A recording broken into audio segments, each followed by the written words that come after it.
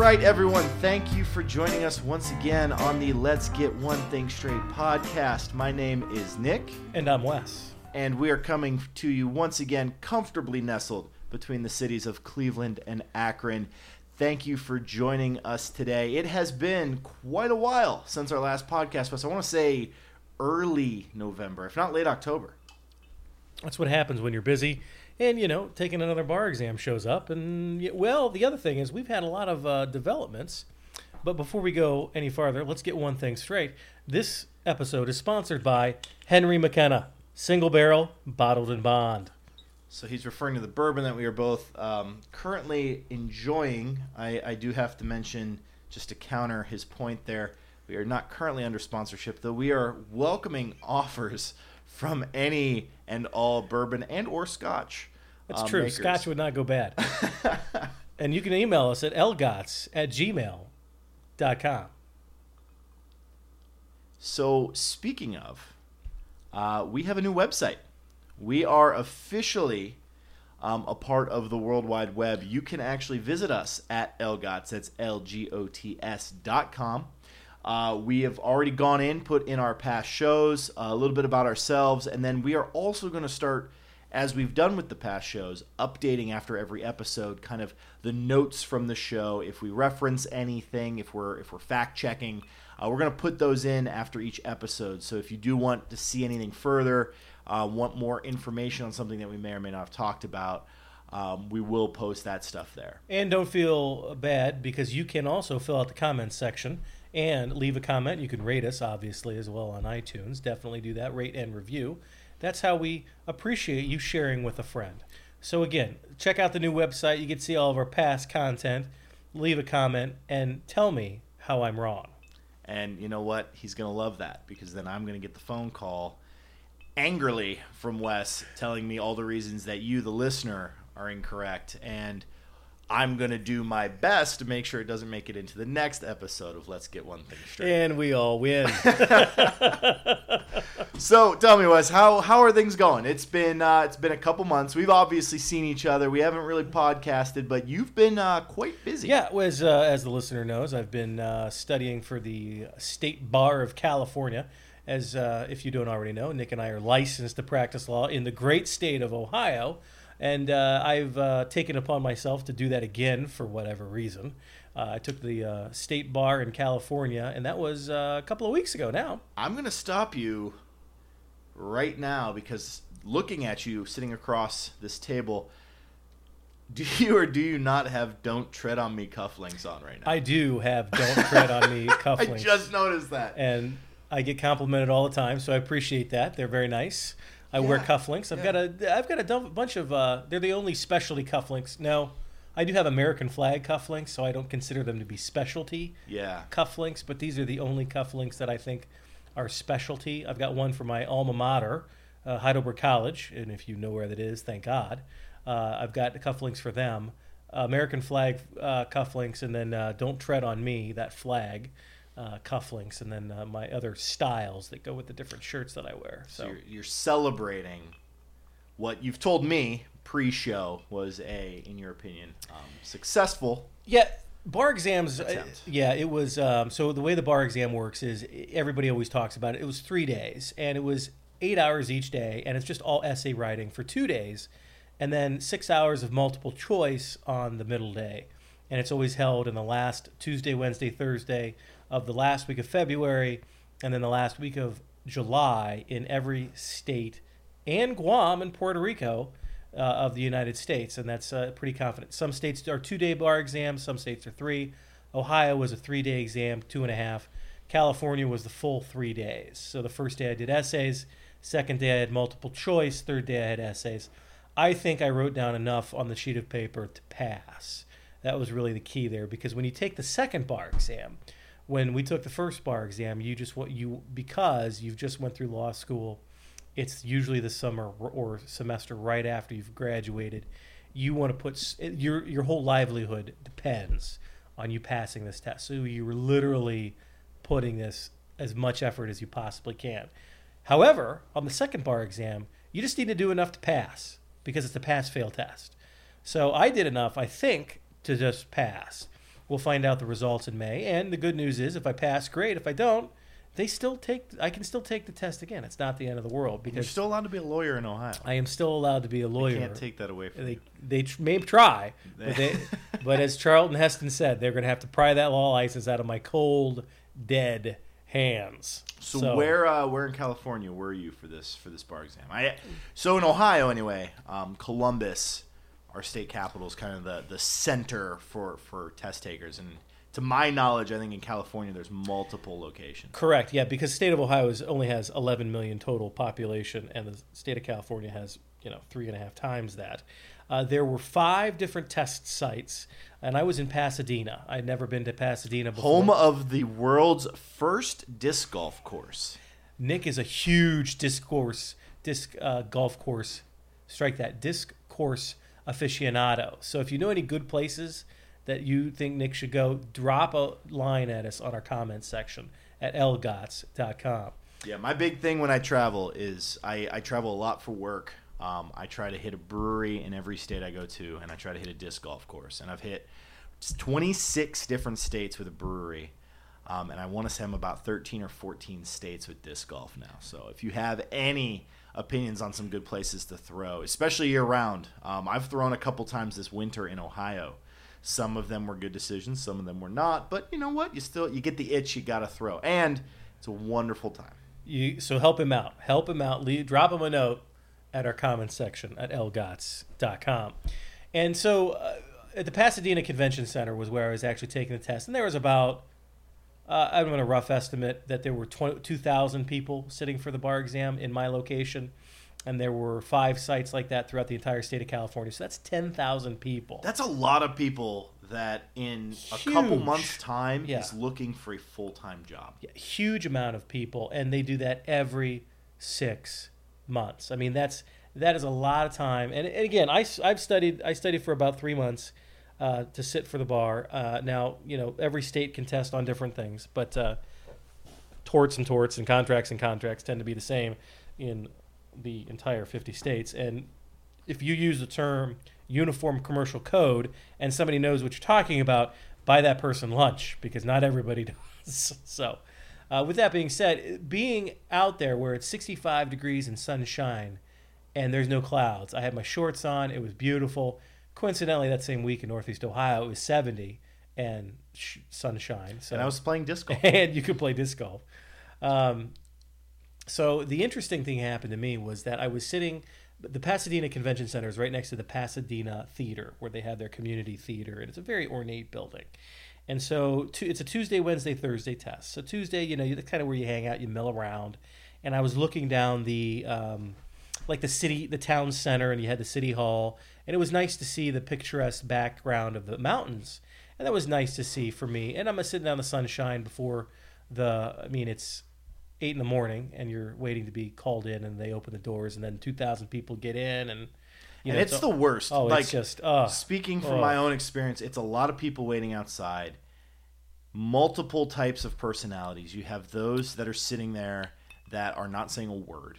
I feel like I was one of them, where I was just in my own little world, getting ready, preparing mentally. But then there's those that have that whole kind of nervous talking. They're talking too quickly. They're laughing, and they're talking to anybody who's willing to listen. Then you have the people that are actually freaking out, that are getting really nervous, and they're standing outside the door. And then you get that one small segment, the super competitive, that they're fighting to be the first ones in the door, even though everyone gets their test books at the same time. And it's a weird... It's not that eclectic, because it does take a certain type of person to be able to get to that point. But it is just a weird group of individuals who all know that what's about to happen over the next couple of hours will, one way or the other, dramatically change their life indefinitely. Absolutely. And those people were all present. I mean, I saw some people that were talking about, seeing their kids and everything, supportive and that kind of stuff. Some of the parents showed up, packed a lunch. You don't ever worry about those kinds of people, because they've got a support group, they've got the support of their family, and it doesn't really matter if they pass or fail, because the gun's not to their head. Truly, the gun is not to their head. And in Ohio, me and Wes had totally different experiences. I was alone by myself in this really depressing state for 3 days in my own hotel room by myself, talking to no one, not wanting to talk to anyone, not knowing how things are going. The soundproof booth. Everything is just me alone contemplating, and it was terrible. Like the bar exam for me was one of the worst things I've had to go through, which might at the end of the day mean I've had things pretty well. Don't get me wrong. I recognize that, but Wesley here across the table from me, he got to stay with his parents. I think your mom was making you breakfast and provided you lunch. It was. Like, you want to talk support group. He had the support of his parents as a grown adult, making sure that he was able to get to the bar exam. Everything went well, that he got a nutritious, healthy lunch. He'd come home. They'd be I would not be surprised if you came home and they had some fresh baked cookies and a little congratulatory beer. It was. I was a man child living back. That's the right, because my parents. I'm from Columbus, so yeah. I crashed with my parents for the week, and my I was entitled to one nice little glass of scotch in the evening with my steak dinner and my baked potato, which I had for 2 nights in a row. I would get fast food and bring it back up to my hotel room alone. That's the differing experiences here. One of these would put you in a mindset that'd be like, you know what? I can conquer the day tomorrow. I had a nice meal. I'm going to do this. The other one is just the epitome of what sadness is. Like me going to Wendy's after the bar exam, grabbing some food and taking it up to my room alone, sitting like on my bed in my boxers. And I remember this distinctly, watching soccer on TV for like 2 hours while I ate, trying to decompress, and then immediately went back to the index cards and immediately went back to those negative thoughts and the alone, I'm going to fail and I still don't know this stuff and all of that. Now, this is being said, we both passed. We both did it in different ways. Way different ways. But as you've pointed out before, we have the same license from the Supreme Court hanging up on our wall. License. Even though you practice on a daily basis and I do not, we have the exact same one. You are entitled to do what I do, and I am entitled to do what you do, and that's the beauty of it. Yep. And that's the perfect, because that dichotomy is absolutely, what it's about, especially in life. Because if you're sitting there hanging out in your boxers thinking to yourself, yeah, I chose to do this. I signed up for this. Yeah. And then you roll through Wendy's like, oh, this is going to stink, man. So for the Ohio bar, it was great because it was a Norman Rockwell experience. It was just like one of those paintings. It was, I couldn't have been, my mom packed me lunch. She put little notes that says "I love you" in there. Did she really give you notes? Oh, we were goodness. We were sitting in the because at lunchtime you sit in a little cafeteria, at least for Ohio, and we were with some classmates that I was with some classmates that either had not passed it the first time they had taken it, or like me, they graduated a little bit later than everybody else, and they were sitting for the bar for the first time, and so we would kind of stand around with each other, and one of them remarked, they're like, literally, you brought lunch. Your parents packed you lunch, and you have, your mom said, "I love you," and I go, "Yeah." So you actually sat in that little cafeteria area? Oh yeah, because I did not. I took my food and I went into my car and sat. I wanted to be alone. I didn't want to talk. Yeah, be away. I wanted to be as. So I guess I'm saying I deserved what I got maybe by being alone in a hotel room, but it needed to be this thing that I did. Let me do this. I don't want anything else. Like, my biggest fear taking the bar exam was like after we would sit through and be at the multiple choice section or the essay section. What I didn't want to do is sit in that cafeteria and overhear anything that was going to give me anxiety for the next couple of months. Like, oh man, did you guys catch this? And then it'd be like, oh great, I didn't, and now my entire life is over. Right. That was, and bringing that full circle to California, when we were hanging around the first day, that Tuesday, to go in. One of the guys I was overhearing was trying to talk to a girl and pick her up. And first of all... Wait, they were both sitting for the bar exam? They were both sitting for the bar exam, and some guy, walks up to some other girl and says, hey, how you doing? Hey, grade A for effort, but I'm guessing the lady folk who are about to, again, 8 hours of a gun to a head, probably not in the mood. Yeah. But he was trying to be like all BD and everything else like that. BD is short for big dick. That's why I don't swear all the time. I was just about to ask you. I'm so glad I didn't. But that's what the BD stands for. So he says something. He's like, oh, yeah, I paid $8,000 for a tutor for this test. In the back of my head, I'm like, 8 large? I'm like, you got to be effing nuts, man. That's a lot of money to pass this test. Because I took an online bar prep course. It was the same one that I took for Ohio, and it was all online, and it was $1,250. I mean, $1,250. That's a lot. Mine was half in and half out of classroom, and mine was I want to say $2,300. Just a lot. It's a lot of money. But it was in classroom type deal, and it was a nice refresher course and everything. And so you sit down with all these types of people, just like Nick had said. You've got your gunners, and you've got the ditzy girls, and you've got the girls looking for husbands. You got the guys who are just like, I didn't want to get a job, all sorts. And you get in there, and we all go through. I mean, it's really like basic training. I mean, everybody in the military goes through basic training. That's why it's called basic training. And the military breaks you down and then builds you up in your how to salute and all that kind of stuff. And that's what the bar exam does. It's the great leveler, because it doesn't matter who you are. It doesn't matter how well you perform, because it's a pass-fail test. Nick and I have a great friend who she's smarter than both of us will ever be. And she was one of those types where she wanted to get the best grade in the class. I think she graduated second in our class, and she clerked for a federal district or a federal circuit court judge, which is just one level below the United States Supreme Court. She is dynamite heads and tails smarter than I'll ever be, and she wanted to get the highest grade on the bar exam. And I'm like, sweetie, your law license and my law license, just like Nick's, will all look the same. And nobody has ever asked me what my grades were. So it was interesting to see that for the second time, knowing what I knew, and going through it again for the second time, watching the crowd, just kind of people watching, to see them all shuffle out and everything else like that. And I mean, the next day, I almost was on TV. It's interesting. You said, like, no one, and it's true for me too, no one has ever asked what my grades were in law school. Everyone knows I'm an attorney. Because you get past the bar, you get that designation, and that's all that matters. It's the same thing. That's it. You go and you need to find a pediatrician for your kid, and in no way, shape, or form are you ever looking at their grades. Are you ever looking at how many times they had to take the boards? You're looking for maybe location, maybe within your insurance, maybe a referral that he's a nice guy, or she is a nice guy.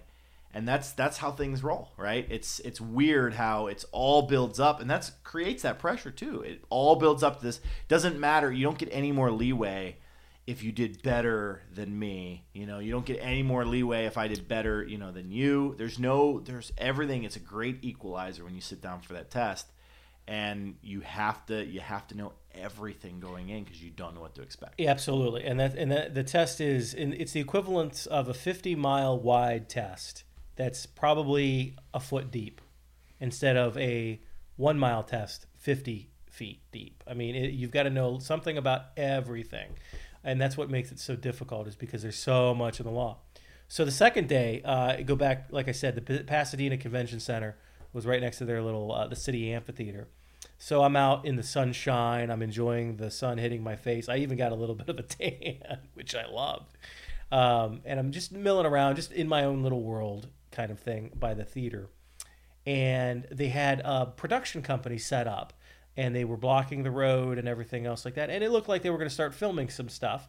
And there were cannons in the front of the theater that had not been there on Tuesday. So when you say cannons, these were huge Civil War era cannons in every sense of the word.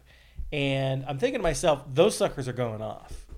I mean, those suckers are going off, because you see all the guys rigging them, like the special effects guys, who I thought were special effects, I guess, because it looked like they were trying to scene out of a movie or a TV show. If they're blowing stuff up, somebody there better be in special effects. I hope so. But again, I'm just a guy from Ohio, so you guys, they could have these California people, they could have sold me on anything, I'm sure. So, I'm hanging out just away from the convention center and everything else like that. And there's, I'm looking down the little way, looking at the mountains, and, I don't notice the people congregating behind me. And one of the guys I turn around, and I see all these people congregating, and they don't look like the bar taking type. And I just had shorts and a cardigan on and tennis shoes, so I don't look like anything special anyway. That should give you everything you need to know about our friend Wes. Shorts, tennis shoes, and a cardigan. Just so you're aware. I'm sitting here right now, and we both had completely different types of days, I think, from a working standpoint. He's wearing a dress shirt. He came in with a jacket. He has a sweater vest on. I'm wearing track pants, a zip-up hoodie, and a ski hat, and a T-shirt. Yin and yang. Absolutely. But that's why it works. I mean, that's why people listen. So but anyway, sorry. So going back to your big cannons. Yeah, so the cannons are there. And so I turn around, and there's this guy with an earpiece in, and he's starting to direct traffic. And I soon realized that I think these are the extras for whatever they got going on. And they had all the people that I am assuming that were working there had hats on with the production, and it was NCIS, a production of that, which is my mother's favorite show. Thank you for saying this. And I'm sorry to cut you off, but every single time you see a commercial for NCIS, America's most watched TV show, you just said your mother. I have never met someone in my entire life, and I know a lot of people, I do a lot of things, who watches that show regularly. And it blows my mind. It blows my mind that show's been on for years. And, like, you know, you hear about Big Bang and people like those stuff, but, like, NCIS, America's most watched show, has been on for over 10 years. And I don't know a soul, until just now you told me, your mother. My mother. I did not know a soul who watched that show. How it's still on television is, I mean, obviously it's not about the 18 to 30 not our age range. Not our demographic. Yeah. Not our demographic. But yeah, no, my mom is in love with Mark Harmon. I mean, just absolutely in love with Mark Harmon. My dad. Is that the guy who takes his sunglasses off when the Who starts playing? No, that's somebody else. I drew a blank there, but no, Mark Harmon's the one, the older guy with the white hair. Oh, not the redhead. Not the redhead, but the older white guy. I think he was there at the beginning. Yeah. So I'm watching NCIS, Criminal Minds. Yeah, there's a bunch of them that blend together. Yeah, they blend together. And I don't have cable. And so, like, there's a couple channels I get that play, like, the same show the entire day. You wear that as a badge of honor. I don't have cable. I don't need it. But they have, like, these programming blocks where it's like, we're going to show one show the entire day. Now, when it's Law & Order, SVU, I'm all in. When it's Law & Order, Criminal Intent, I'm in. When it's Criminal Minds, when it's NCIS and, oh, man, there's another one, too. It really doesn't matter, but I don't know who watches these things, and no one in our demographic does. 55 to 75-year-old women. So now that I've completely gone and said that this show is worthless, let's talk about your experience with this show. Well, now that I've ruined your story. Well, it's okay. No, and it was, I mean, to me, because you're in bar mode, and that's why we put a little, because you're in the singular mode of that I got to tackle this problem, I got to do this. Nothing, I mean, literally when you take this test, you can't take a cell phone in there. I left the cell phone in the car, in the rental car. You're incommunicado. I mean, if a bomb goes off, I don't care. If somebody dies, I can't deal with that right now. You got to tell me, when I get out on the test on Thursday, you say, listen, okay, what happened? Is anything going on? That's how important this kind of thing is. Because like Nick said, you're alone, in the dark, in some crappy hotel, eating beans out of a can. Well, I guess I should say this too. I don't need to defend myself. With your boxers. I told people not to bother me. Right. Well, I talked to people beforehand, and don't get me wrong. As soon as it ended, there were plenty of people who wanted to know how it went. You know, my dad, who before he moved to Florida, had a boat up here. Like, he was waiting. As soon as I got done in Columbus, I was driving right up to Sandusky, which is right on Lake Erie here in Ohio. On the boat. Get on his boat, drink some beers, and just kind of chill. Like, that was the whole plan. So that was there. I don't want people to be worried or concerned. Please don't send any emails worrying about my well-being. I'm fine. Things are going well. But he still has that can of beans. Don't you worry. It's a collector's item. But anywho. But yeah, we were. So you're in that. But you're in your own little world, and I mean, just like you're about to perform for a big meeting, or for the job interview or for a promotion. I mean, this is the only thing you got going on. And so your mind is almost like a singular focus, and that's what it is. So, I'm in my own little world, just spacing out and just enjoying the scenery because Northeast Ohio, in the middle of February, we got 3 feet of snow, and I'm in Pasadena, California, not 3 feet of snow, hence my shorts. So, the guy in the little earpiece comes over with the NCIS hat on, and he looks at me, he's like, "Hey, you're supposed to be over here." And he goes, "You're supposed to have long pants on." And I'm looking around like he was talking to somebody else. And I go, "Are you talking to me?" And he goes, "Yeah, you're an extra." And I go, "No, I think we have a problem here." I go, "I'm not an extra. I'm not." Extras don't wear cardigans. Well, they don't look like me. Let's just be, let's be honest about that. So then this is, 8 o'clock in the morning. So everybody's doing their pre-show stuff and they got to go through the rundowns and all that kind of thing. And I get that. But the guy was like, "Well, don't you want to be on TV?" And I looked at him. I said, "No, I kind of got something else going on right now." And he looked at me like I had just stabbed him in the heart. And then he goes, "What could be more important than being on television?" Because for a lot of people, that's a thrill. That's a big deal. Totally get that. Yeah. I totally get that. I've not wanted to be on television. I mean, I have been on television, but I've not wanted to be on television. But I looked at him. I said, "No, I'm sitting over here at the convention center taking the bar exam." And he just gave me that look of, "Oh, you were right. You weren't lying to me," that kind of thing. And, so I toddled off and tried to get out of the way as much as I possibly could. Because at that point they had opened the doors and everybody was shuffling in. And I mean, it's like going to a sporting event. Everybody just shuffles in through the doors, except that everything's got to be in a clear plastic bag. It is just a thing. It's like, yeah, that's a good point. It's like taking an exam while going through TSA security. Pre-check. The state of Ohio used to, when you sat for the bar exam, there was only 2 people that sat at a table, and you'd face each other on opposite sides. But it used to be that they would keep sand buckets of sawdust or sand on the corners of the tables by every single test taker. And, Nick gives me the look like everybody else. Why on earth would you put sand or sawdust? Because as Nick and I know, people become so nervous that they become physically ill. And on this test, if somebody becomes physically ill, they don't just stop the whole test and say, "Hey, pause for 5 minutes." No. You keep going. You keep going so that you just dump the sawdust or the sand on it. They'll come and clean it up in a couple hours, but you kind of got to put that in your mind and keep clicking on the keyboard. There's so much to this. Like, one thing that I remember distinctly is some of the people, and it's this group when I was talking about the different types, these people who want to do better than everyone else. Right. And, because also keep in mind, it is... They don't say it explicitly, but it's graded on somewhat of a curve, right? They look at the best scores and they allocate appropriately.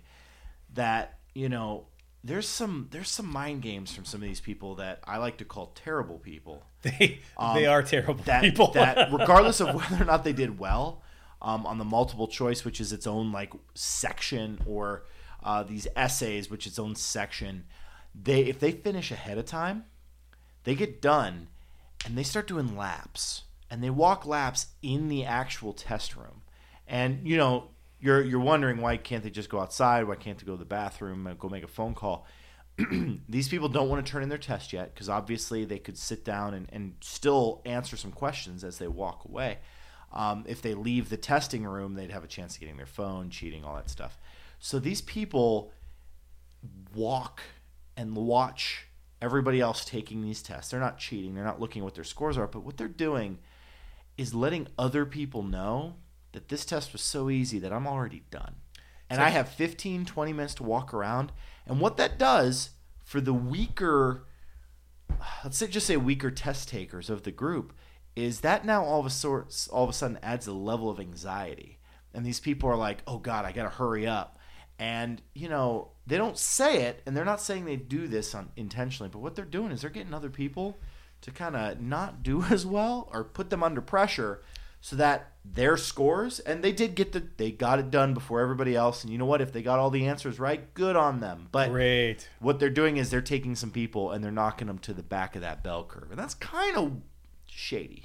It is shady, and that's part of the law. I mean, is you play mind games, and I agree. There were people like that wanted to play mind games, and it was great because I don't give a what, you know what I mean? I'm walking around because I don't care. Oh, you were one of the lap guys? No, I was not I was not walking around as a lap guy. You know what I'm talking about. I do know what you're talking about. We could name names off podcast of people that we went to school with that I saw do this, but. Oh, coincidentally, I ran into somebody that we went to law school with. I had a CLE. Oh, not in California. Not in California, but remind me. We got to lap around and come back to that. But yeah, we were. And he was one of those guys. He was one of those guys where my first year, I made that statement in front of that class because of this kid. So anyway, at the morning of Wednesday there for the MBE, which is the multiple choice. I was damn near on NCIS, and so at lunchtime, I take multiple choice questions tests quickly. And in California, if you got done early, you could go through your test, and then you could leave and go to lunch. And that way you didn't have to do the laps, you didn't have to psych them out. Yeah. The old basketball movie where you're like, psych out. Oh, yeah. Deep pull, baby. So yeah, because I get what's going on. I don't want to psych anybody out, and my business is my business. Your business is yours. I'm not trying to mess anybody up. So I got done probably 2.5 hours of the 3 that you're allotted for the morning. So I went outside and called the pizza shop. There's a BJ's Brew Pub that makes a nice deep dish pizza, which is great. But again, these are time tests, and you only have an hour for lunch, and you've got to eat and be ready to go back and use the restroom and everything like that in an hour. So, calling ahead and having everything ready is really nice. So I got to go outside and watch, the production go on, and I saw the couple of movie stars, or I shouldn't say movie, but it was the young girl and the young guy. Good, I'm sure. Very descriptive. Well, for the NCIS, the younger characters, they were there, and they were on their phones just like everybody else was after they were done taping and doing their takes and everything else like that. So I called my mom during that, and I said, Mom, I damn near was on NCIS, and she just goes nuts, and she's like, is Mark Harmon there? And I go, no, Mark Harmon was not. He's like the older guy there. She is their biggest and only fan. So I took a couple of pictures on the cell phone and sent it to her and whatnot, and she got a big kick out of that. But it was one of those things that I'm in town for literally a week. I mean, just a couple of days, and this is what happens. But it just that kind of attitude, and just kind of milling around, using my own business and everything else like that. Thursday, went back, did what I had to do with the essays. The girl next to me on my left, this was her second time taking the bar. The third time she was sitting for the California bar. The girl to my right, this was her second time, and they were nice girls. But they because I was talking about it, I said, and ladies and gentlemen, it's a hard test. If you're taking the test again, it means you failed it the first time. They are not allowed to practice law, even though they spent the $100,000+ to go to school and the 3 years of their time that they can't get back that they fully devoted to this.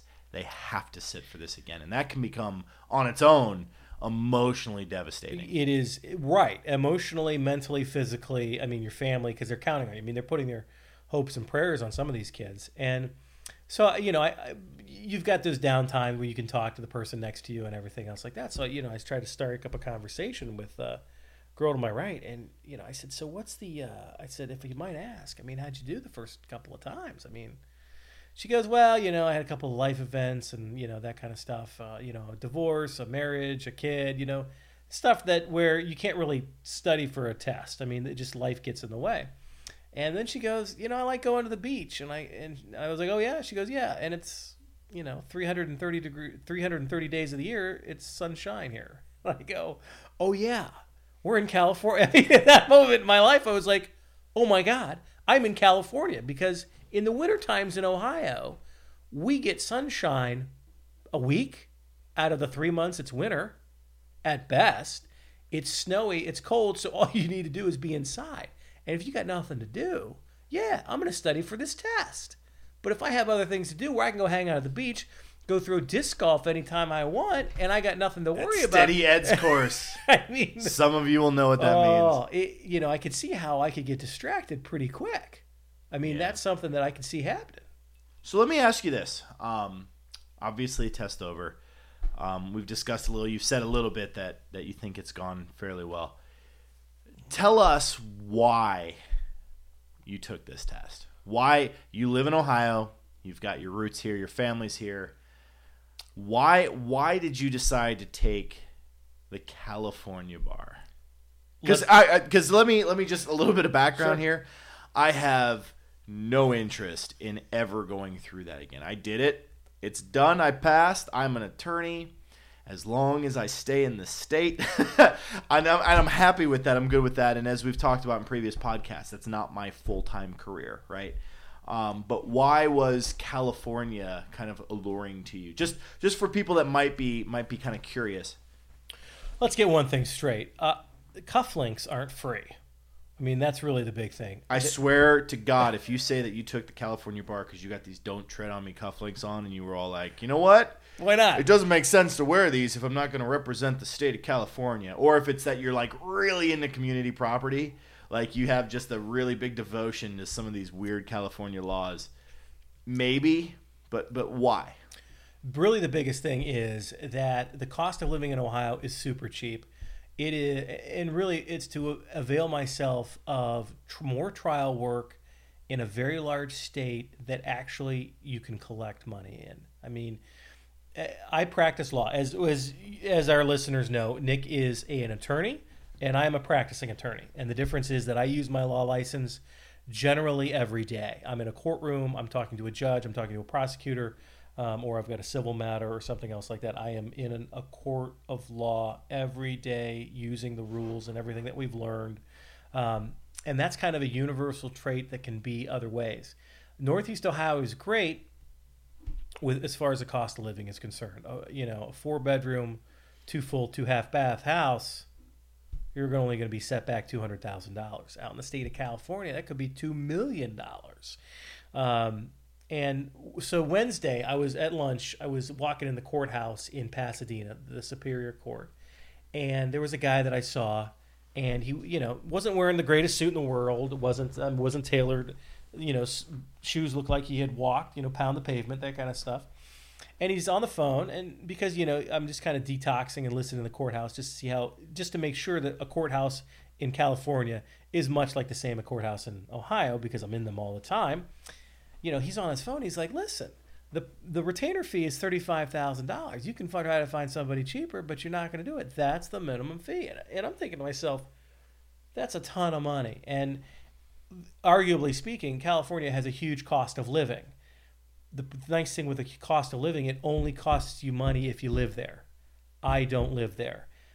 CLE to LAX, $400 round trip.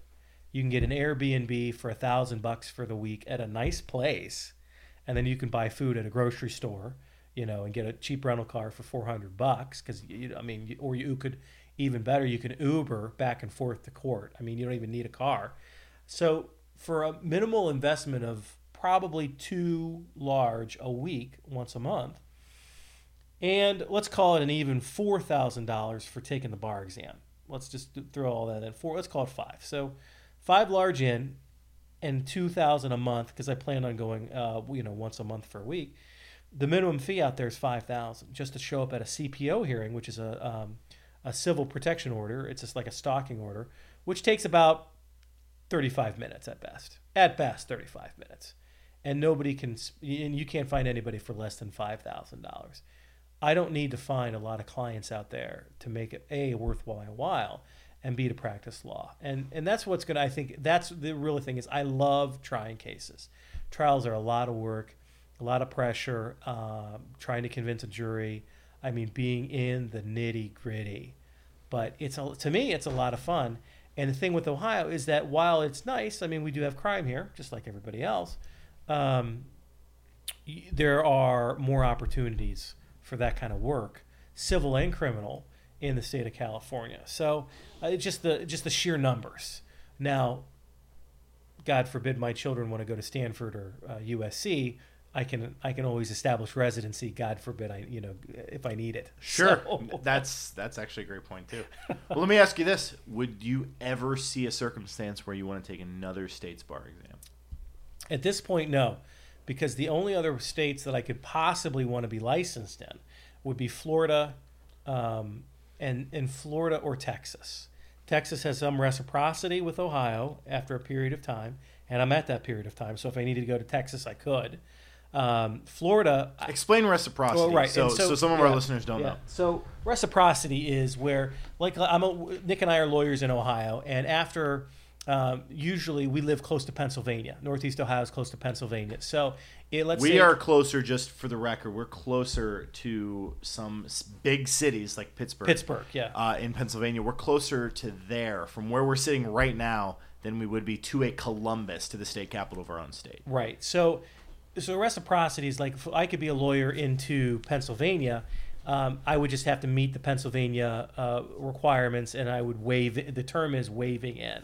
So the state of Pennsylvania, the Commonwealth of Pennsylvania, recognizes that I'm an attorney here in Ohio, and that I've complied with their rules, and that I can use reciprocity, i.e., waive in and practice law in Pennsylvania. Now, I can do that on a regular basis. I can do that on an ongoing basis. It just depends on what kind of case it is and what the fees are. Because the other thing is that each state gets to, charge their own fee. So really the big states that I would want to practice in, i.e. New York, I can already waive in and use reciprocity to get into New York. And really California, New York, and Ohio, a lot of stuff you can do. I mean, New York, everybody wants to go because of Wall Street and contracts. A lot of money there too. And it's interesting because there's for those of you who aren't aware, like, New York is historically known as a very difficult bar exam. It's not all states are created equal, though you might think that. You might think that there'd be kind of a standard set.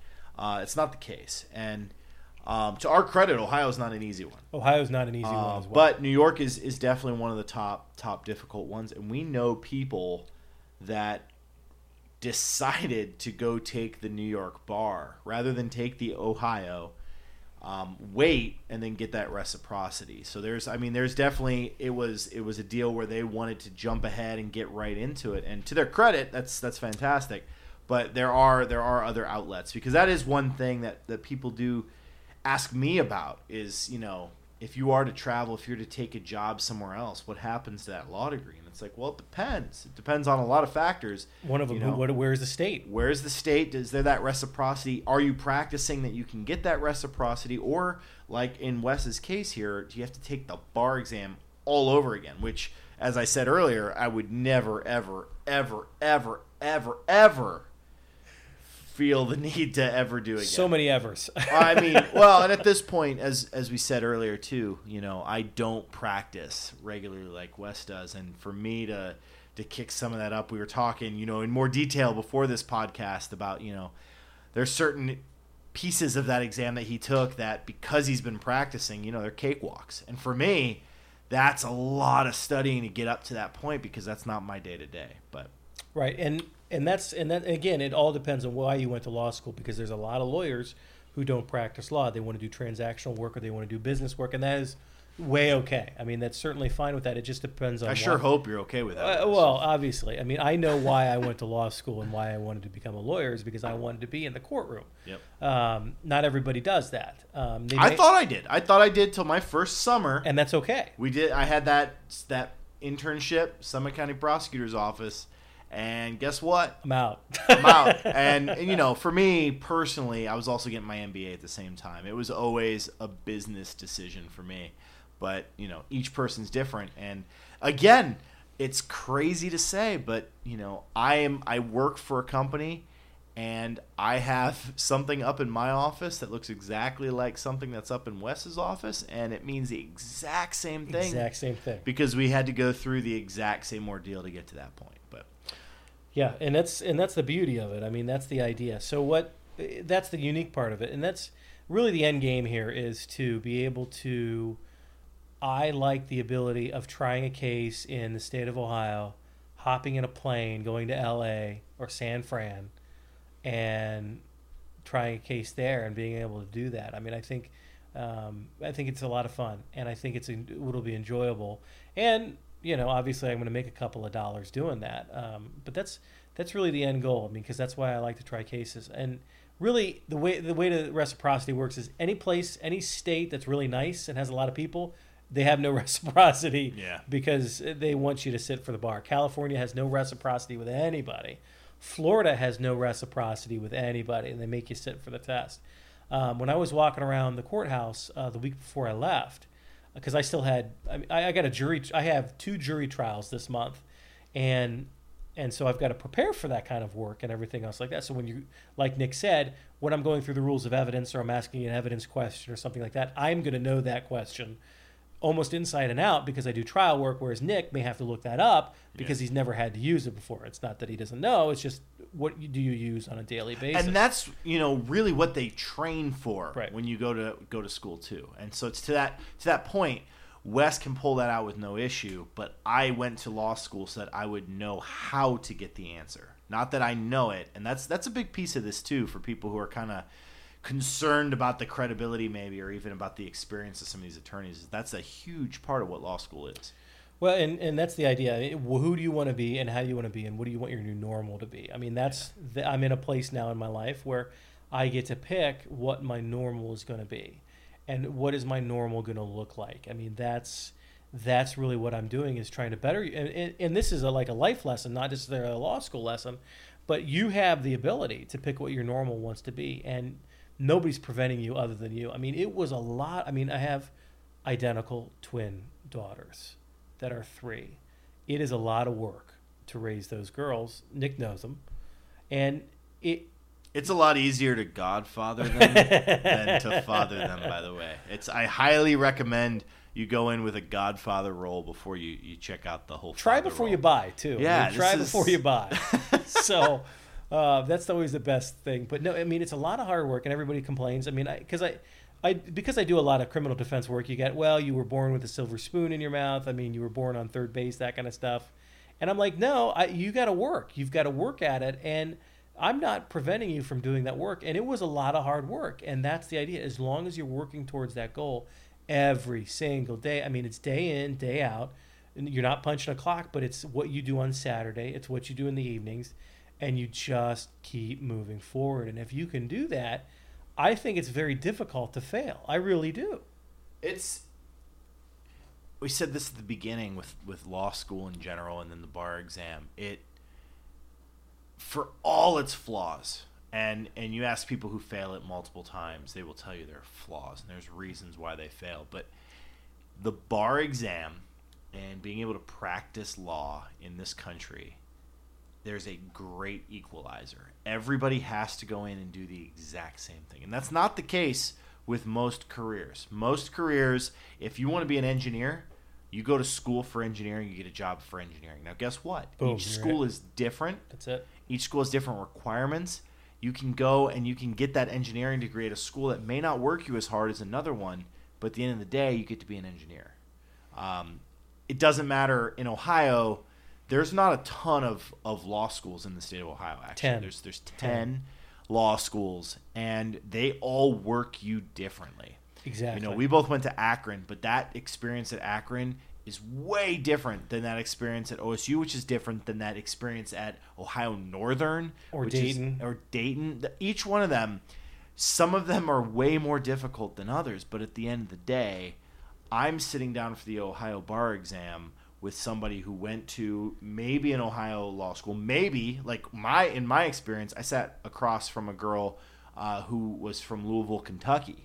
Louisville. And she went to the University of Louisville, and she was taking the bar exam in Ohio, and then she was going to take it in Kentucky. No reciprocity there, so she was kind of in some trouble. She didn't like that. But no, and it's guess what? We're taking the exact same test. We're being graded on the exact same scale by the same graders. So at the end of the day, great equalizer.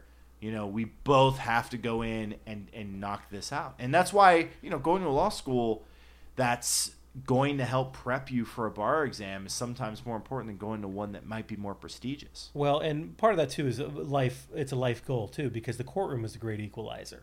When you go to a courtroom, the only person that gets to sit at a higher level is the judge. That's it. I mean, you can be a millionaire, billionaire, trillionaire. You can be a huge multinational corporation, but you are on the equal and level with whoever's sitting across from you, and that's kind of what the court and that's what the law kind of you try to get into.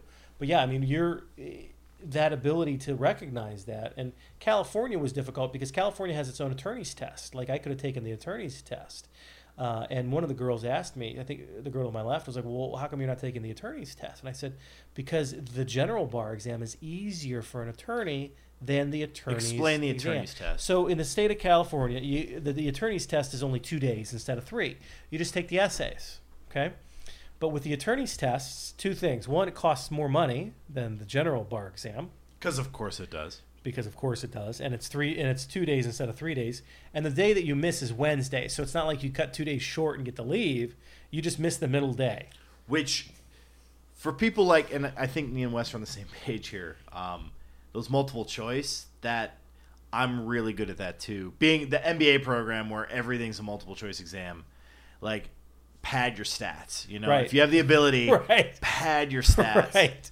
You don't have to be an A student here. I mean, Yeah. so, and then, but however, the way that they grade, here's the reason I took the general bar exam, was when they grade your exam, the attorney's exam is graded against the attorneys. The general bar is graded against the general bar. So as an attorney, I can score more points by taking the general bar because more than likely, I am going to identify more issues than a student right out of law school as a practicing attorney. That being said, if you compare my answer to a practicing attorney, we might have the same issues on the test. So that way I'm not separating myself out. And so that's going again with the fact that we have this bell curve. And it's curved. That you're working against these people who, as we said before, you had a question specifically that you've had experience with.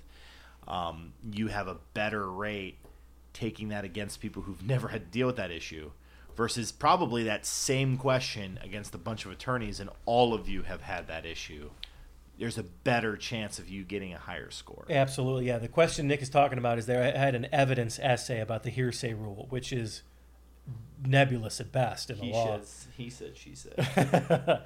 And so rarely does anybody in practice of law understand hearsay. Second of all, if you understand it, you know how to abuse it, and that's really where you need to know it.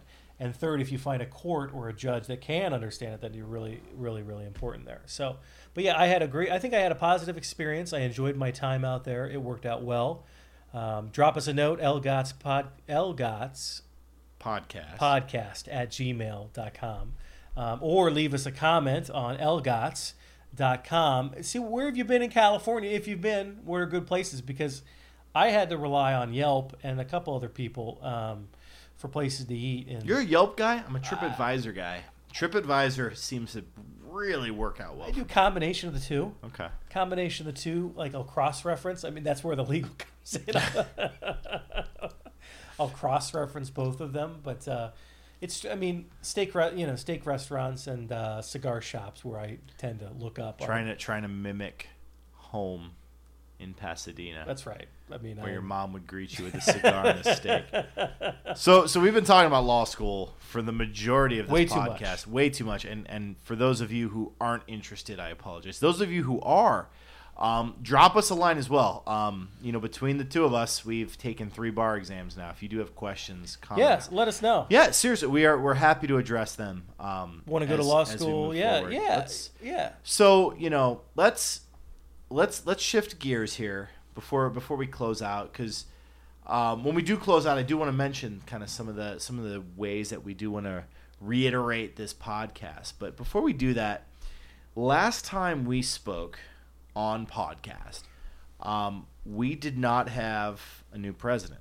Correct. We both sat down. We talked about the upcoming election. We talked about the primaries that had occurred. We did have a podcast about Trump being president. Winning. Yes, we did. We're on 9. We are on 9. Yeah, 8 was right after the election. And then, this is the one where we're now sorting through his first 100 days. No. What? No, our 8th podcast was in October. Really? October 3rd, 2017. I thought we did a podcast. We have not. Oh, the last podcast we did, we both made assumptions. We both said, I asked you specifically, who's going to win? You said Hillary. I said Hillary. We're both wrong. Get creamed. Here's the thing. Everybody was wrong. Everybody. So, for you personally, how big of a surprise was it?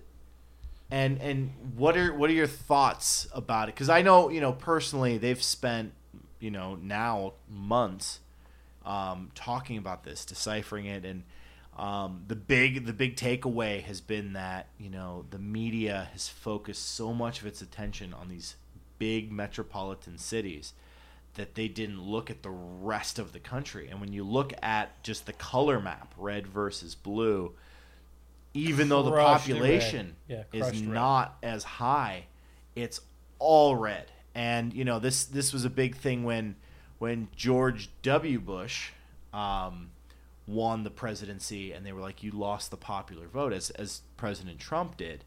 And they were like, what do you have to say about, losing the popular vote? And he said straight up, he goes, if this contest was about the popular vote, I would have spent a hell of a lot more time in Texas. Right. But he was from Texas. He knew he had that state.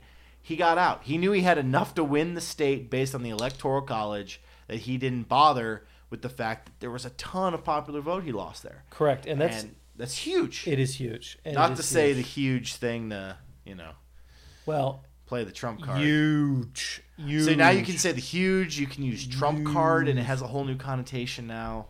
The world has changed. How do you feel about it, Wes? I like it. First of all, I like it because in the last 2 months, 2-3 months, the entire country has woken up, and we have what could only be called as the best constitutional law introductory course you could possibly imagine. Because everyone's like, well, how could this happen? How does this work? And everything else like that.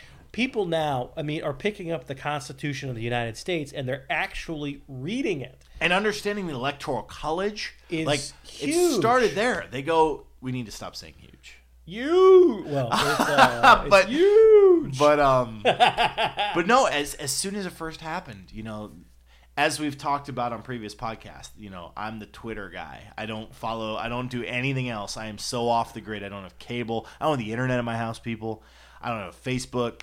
But that's Twitter, right. Leave a comment section. Twitter is my one outlet. And it has gotten to the point where I almost might shut this thing off. It's because I follow a lot of comedians, a lot of celebrities, and they're very, very left-leaning. Very and left. You can only take so much of this, first off, disappointment, but then second off, everybody now feels that they know the Constitution. Everybody now has a problem with the way that the voting process works. Everybody's saying that the election, there's issues with it because less than half of the population that's eligible to vote is actually voting. A lot of that's coming through, and it's great. It's absolutely great because I look on Twitter too, and I get what you're saying, Nick. Let's get one thing straight here. This is the way that America works. You read the document, and you're like, I didn't sign up for this. And you're like, well, that's the way this works. And so you've got all these clauses like the annulments clause, which has never been litigated to the United States Supreme Court, just so you know, has never been litigated to the United States Supreme Court. And then you get to these issues where can you do this, can you do that? You read the Constitution of the United States. First of all, it's not that big. It is not that long of a read. Now, sure, there's some language in it that is and then you have to read the Supreme Court rulings upon the Constitution to understand what it actually means. Because people forget, in this country, we were separate but equal. A huge amount of time. Stop saying huge. A lot of the time, and this is why we have to have bourbon for these things. But we have a lot of period of time where the highest court in our land said, yeah, you were separate but equal, and they're interpreting the Constitution.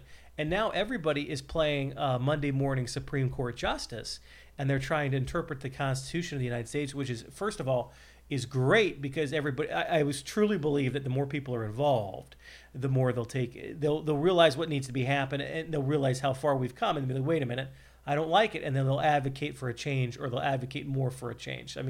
That's how you really truly advocate, is by understanding what went on, how it's been interpreted, and really why we are where we are, and that's important. You almost said huge. Huge.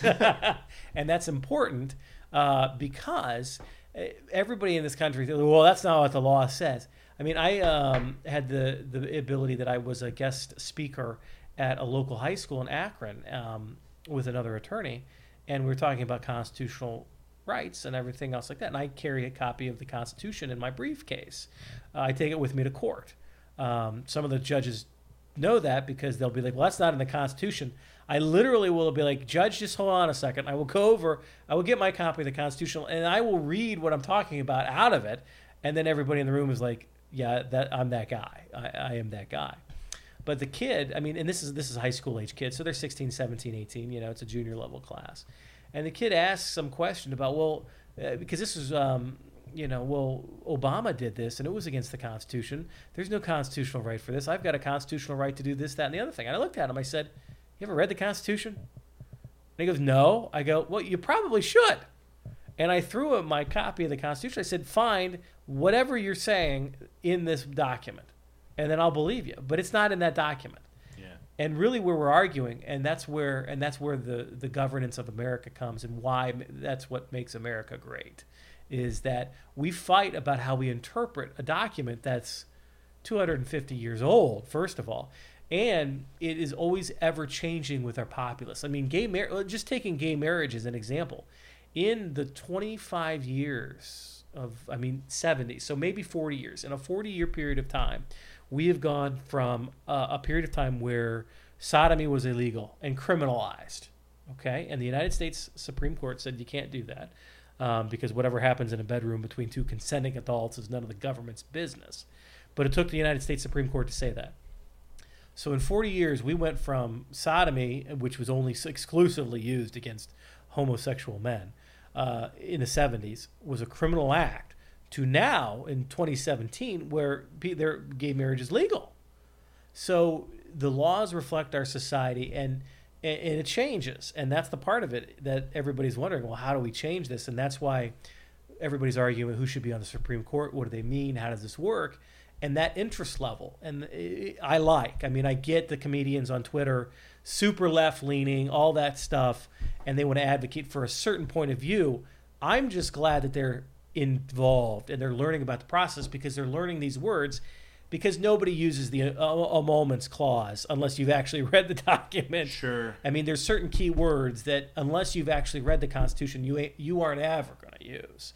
But when you use them, triggers a memory. And you're like, yeah, I remember reading something like that because, again, free speech. I mean, that's a real popular misconception. Well, I've got the constitutional right for free speech. I said, read the document. It says Congress shall make no law that abridges. And, so everybody talks about interpretation versus the document, and I like that. So I like the renewed interest of, well, the president can't do this, especially with the immigration. But do we So we do want people to be more informed, right? Absolutely. But absolutely, at the fact that it's in spite of aggression and negativity towards the current United States government. That's where it becomes a problem for me. Treasonous. Yes, and that's where, again, with the people on Twitter, when you're going so far as to mocking the president, which is okay, legally, correct, but when you have that sort of responsibility on a general populace that listens to every word that you're saying, is it good for the country? Is it good for the progression of our country if over half, let's say just based on popular vote and based on popular opinion, would not have voted for this president? Is it good for the country if we have that many people who are willing to take extra steps to mock the person that's supposed to be leading this country? Absolutely. Absolutely. I believe that one of the, going back to my cufflinks, don't tread on me. We as a society hate our government. We set this country up twice. We didn't like our Continental Congress the first time, And not a lot. I mean, you don't learn that anymore in 8th grade or your social studies. But we set this country up twice because we really didn't like the first time. Now, granted, it wasn't a big period of time, but we really didn't like it. The second time, we have a strong federal government. Now, the point of the federal government, though, is to do what we need to do as far as national defense and the big stuff. The states are allowed to kind of left to their own devices. But initially, to going back to the Revolutionary War, I mean, we hate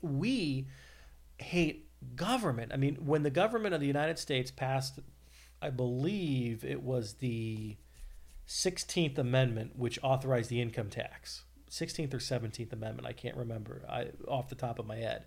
But the amendment that actually gave the authority to initiate the income tax, and everybody knows about that, people began hiding cash and hiding money away from the government because they don't trust the government. And that's the way that our government was founded, was that we have this thing called the government. They're going to tell us what to do. But by design, we are not supposed to like them. And we're supposed to have this pre-set up adversarial process. And out of that adversarial process, we have a crucible. And we fight with each other because our citizenship is very, very hard. And out of that fight, a compromise occurs. And that's really what, now we don't have that. I agree that we fight too much and we don't compromise enough. But if Nick and I were to take opposite positions, he's super left and I'm super right, or vice versa, eventually we have to compromise to get something done. Eventually, if we're elected, we have to compromise and say, listen, I can give you here and I can give you there. And you're like, okay. And then we that's how you govern. I mean, that's truly how you govern, is that compromise. Now, when you question authority and question the president, that's okay. That's what you should be doing. The press should be doing that. Then they have a right to do so, and that's what should happen. What I don't like is the nation of fear, the nation of give me this authority because you should be afraid of what happens if we don't. I've said this a lot of times. America is hard citizenship, but B, we're great people. Everybody thinks we're a paper tiger. Russia thinks we're a paper tiger. China thinks we're a paper tiger. And we just, as Americans, go through our day-to-day lives la-ti-da. La-ti-da, we're doing our thing. We're having a good time. We can buy 18,000 different things at a grocery store and literally have anything shipped to our house in 2 days. No, not every country can say you can have almost everything shipped to your country in 2 days. Now, that changed in September 11, 2001, when we had an attack. And at that moment, we responded as Americans did. We united ourselves and we said, okay, you get the first shot, because that's what America has always been. You can take your first shot at us for free. You give us your best shot. The problem is that we get to respond. And when we respond collectively, game over. Absolutely game over. But as far as questioning the president, I like that everybody's questioning the president. What I like them to question him more on would be the interpretation of the Constitution. If you're going to spout something off as a celebrity with 8 million Twitter followers or everything else like that, if you want to spout your politics, that's certainly fine.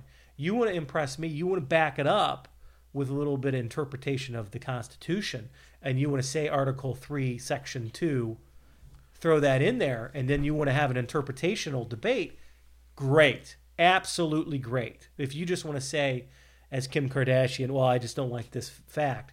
Well, where things get weird is it's not for them, for these people that I follow because they're funny. Well, they don't like President Trump as a person. Okay. And that's where yes, I agree with you. If you can go and start having some debates about the Constitution, let's do it. You know what? You're going to have people that start responding to you, and you can have those debates, and some of them are, and that's fantastic. The problem is that they don't have a problem with Trump constitutionally and what he's allowed to do. They're afraid of what he's allowed to do because it's constitutionally acceptable, permitted. But then B, their problem is with him as a person, his belief set, and his actions over the past 20 years. And that's where things get a little fishy, is they don't respect him as a person. So it doesn't even come down to brass tacks. Here is what the law is, and he's allowed to do this, so shut up. It's, we don't like you because you said this to that dude in a van about women, family show. Right. And so that's what they're trying to attack. And that's the bigger point is, does that say something for us as a country if you're coming at somebody who is your president, your executive, your commander in chief, that you have zero respect, and that could be more than the majority of the population does not respect your executive leader? Is that a problematic fact when talking about international relations? Well, for international relations, maybe, but we always have an election. So, if I'm some other country and I don't want to have to worry about Trump, I can say, well, I just wait till he's either not reelected. And you can do that. You can kind of wait out the clock. Because not everybody realizes that on a 4-year term, as it stands now, on a 4-year presidential term, you only get 18 months of actual governance, okay? 9 months on the first 2 years and 9 months on the second 2 years, because every 2 years we have a congressional election for the House of Representatives. And much what happened in the Bill Clinton era is that the Democrats took over, and then the Republicans won a majority in the midterms. That's why they're called the midterm of the president. Obama had the same thing. He had the Democrats, they passed the Affordable Care Act. In the midterm election, the Democrats got crushed, and then the Republicans had a majority. That's how this country works. So really, truly, and honestly, the president only has 9 months of actual governance. And then if you don't like that governance, you get to vote for your House of Representative because they're up for election, and hammer them, and you vote for the change. And that change in this instance would be a Republican to a Democrat. Yeah. And then if the House changes hands, the House is in charge of the money. That's how this country works. And I like, it's okay to hate somebody as a person. That's okay, but it's kind of superficial in my mind. But really, truly, and honestly, and I've had this in my life, I have friends that I am diametrically opposed to on the political spectrum and the ideological spectrum, and that's okay because we can have these conversations about the ideology without hating each other as an individual, and that's what we need to get back to. You need to be able to get back to say, listen, I like Nick, but because he plays disc golf, I can't ever talk to him again. That seems very superficial to me. Very superficial to me. So, so I don't pay attention to anybody that, okay, he didn't wear the right color tie and that's why I hate him. All right, I'm not going to assign a lot of weight to that opinion. Now, you say, listen, I don't like the fact that he's allowed to issue these executive orders, and I want my congressman to pass a law saying that he can't do these executive orders anymore. Great. Well, let's have a conversation about that, because then we're getting more into the nitty-gritty. And let's get one thing straight. You get into the nitty-gritty, then we're going to have some compromise, and then we're going to have some actual conversation. And that's not what's happening. That's not what happened. In any level, whether it be the news agencies, the media, it's gotten to a point now where it's asking about people that he's talked to personally, and thoughts that he's had and things that he said, he's had this thought ago. Which it's what's funny is Trump is the first president that we have been able to have this ability to see into like what their past life was, and it was because he's had this celebrity status. And future presidents aren't always going to have a celebrity status, but what they are going to have is an internet history. And this is starting. This is his internet history. Bigger issue, because then you're going to hire somebody as your commander in chief. You're going to vote him in, and he's going to have all the qualifications and be on the same ideological level as you. The majority agrees that he should be in office. And then they're going to find this guy or girl's Facebook when they were in high school and forever they had ago. a bad breakup, and they said some things, and that's never going to go away. And things are going to get worse. And we've talked about that on past podcasts too, about how some of that paper trail, when I put on my tinfoil hat for 5 minutes, can really lead to some problems. Let me ask you this real quick. So you have an economics degree. I do. You do.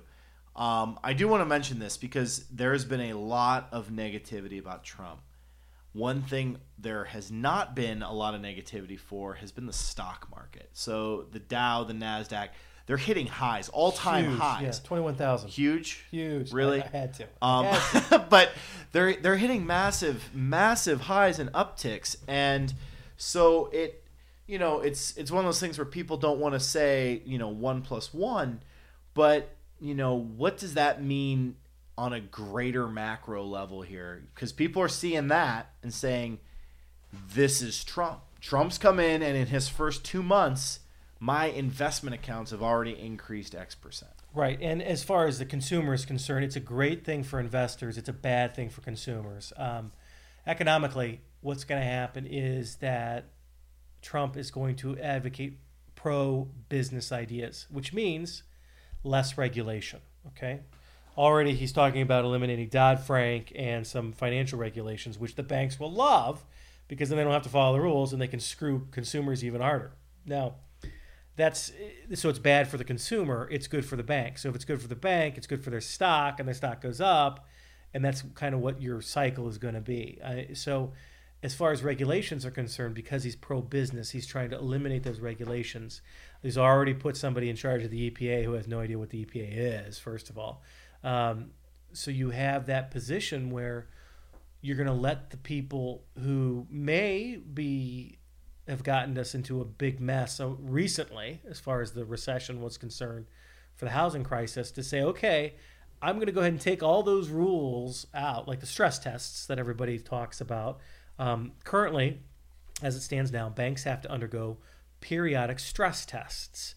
And what that means is that the bank has to prove to the Federal Reserve that they have enough reserves or cash on hand or the ability to borrow enough money to prevent their entire portfolio or a percentage thereof of going out. So if we value this percentage of your portfolio at a 0, are you still able to meet your cash needs as far as opening the bank, letting the normal transactions of day-to life go?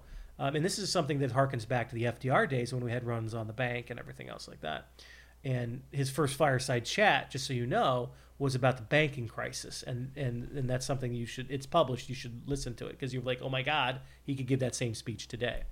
So with that being said, economically, the stock market will always do better because it's pro-business. And that's what the stock market is. It values businesses. It doesn't value people.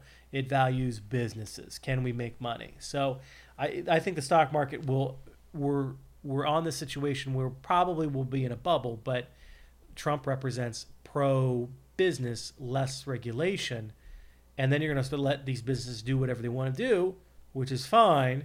But again, we've tried that before, and we have rules because there's a reason we have these rules.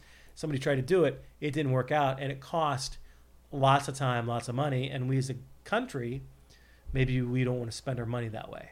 So, economically, from that perspective, I think Trump will always represent the best for the stock market, but the little guy, he just had his first address to Congress a couple of nights ago. He's just copying, pasting Reaganomics. He's going to blow the defense budget out the window.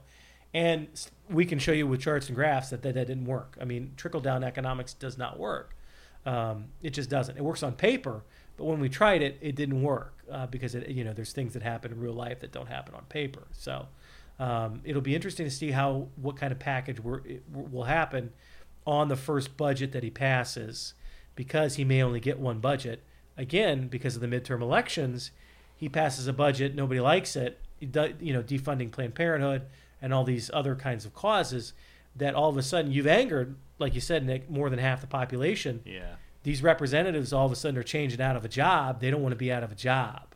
And they'll be like, well, I can't really pass this budget because I won't get reelected. And right now is the perfect time for him with... Riding the wave. Yeah, with the Republican House, Republican Senate, the Supreme Court justice pick, being able to have this full Republican control of everything. But to your point, all of that changes so quickly. And that's for the good of everything, right? Those that didn't agree with all of Obama's pushes, as soon as he came into office with the Obamacare, you're able to bring in people that kind of calm and slow that roll so to speak, to kind of make it slow make that it roll. So we'll see what happens for sure. And we in the past, I want to say probably 3, if not 4 podcasts, it's been very Trump centric.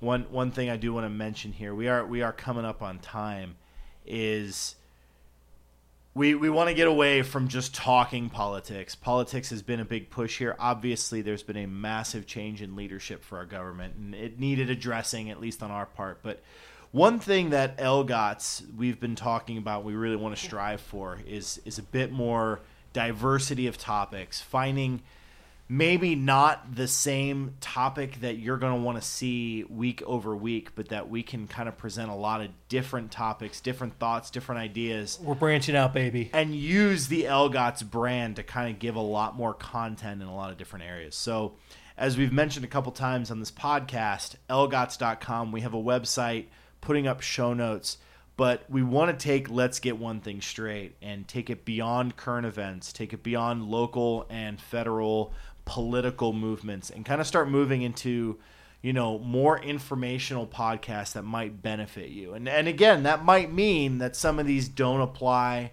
and we'll put those in these titles of where we want to go. But we are thinking of moving some things to add podcasts for Let's Get One Thing Straight, some legal advice. Let's Get One Thing Straight, small business. We have a lot of things we want to talk about. We have people lined up that we want to talk to and interview, and we want to make this as productive for people as possible. So let us know what you want to talk about at lgots.com. I mean, drop your comment there, see what you want to hear. I mean, some of it may be motivational, some of it may be preachy, if you will, but, it is that kind of stuff. So check it out. I mean, let us know. We like to cater, and like I said, we've got a positive message here. We know what we want to do. We think we know what we would do as far as value to you is concerned. But if you have any suggestions, let us know. And we thank you for listening, and thank you for telling a friend. We certainly appreciate it. Yeah, we really do want to talk about things that people want to hear about. And we're doing this because we like and enjoy doing it, like talking and speaking to things. And we have a lot of resources to be able to provide a lot of really good information. And, we came into this kind of starting to see where it went, where things started to kind of flush out. And we're starting to find a groove here.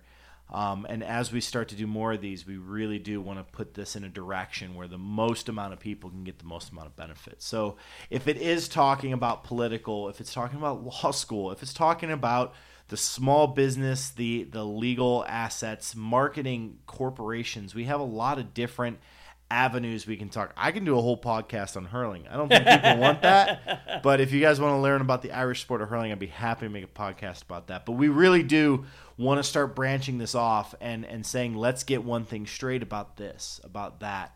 And as we start to collect these and build this repository, give people a lot of content that they're going to be able to really find beneficial for them. So I think that's where we do want to take this. We made the website. We really do want to push this in a positive direction. So please reach out. Go to lgots.com.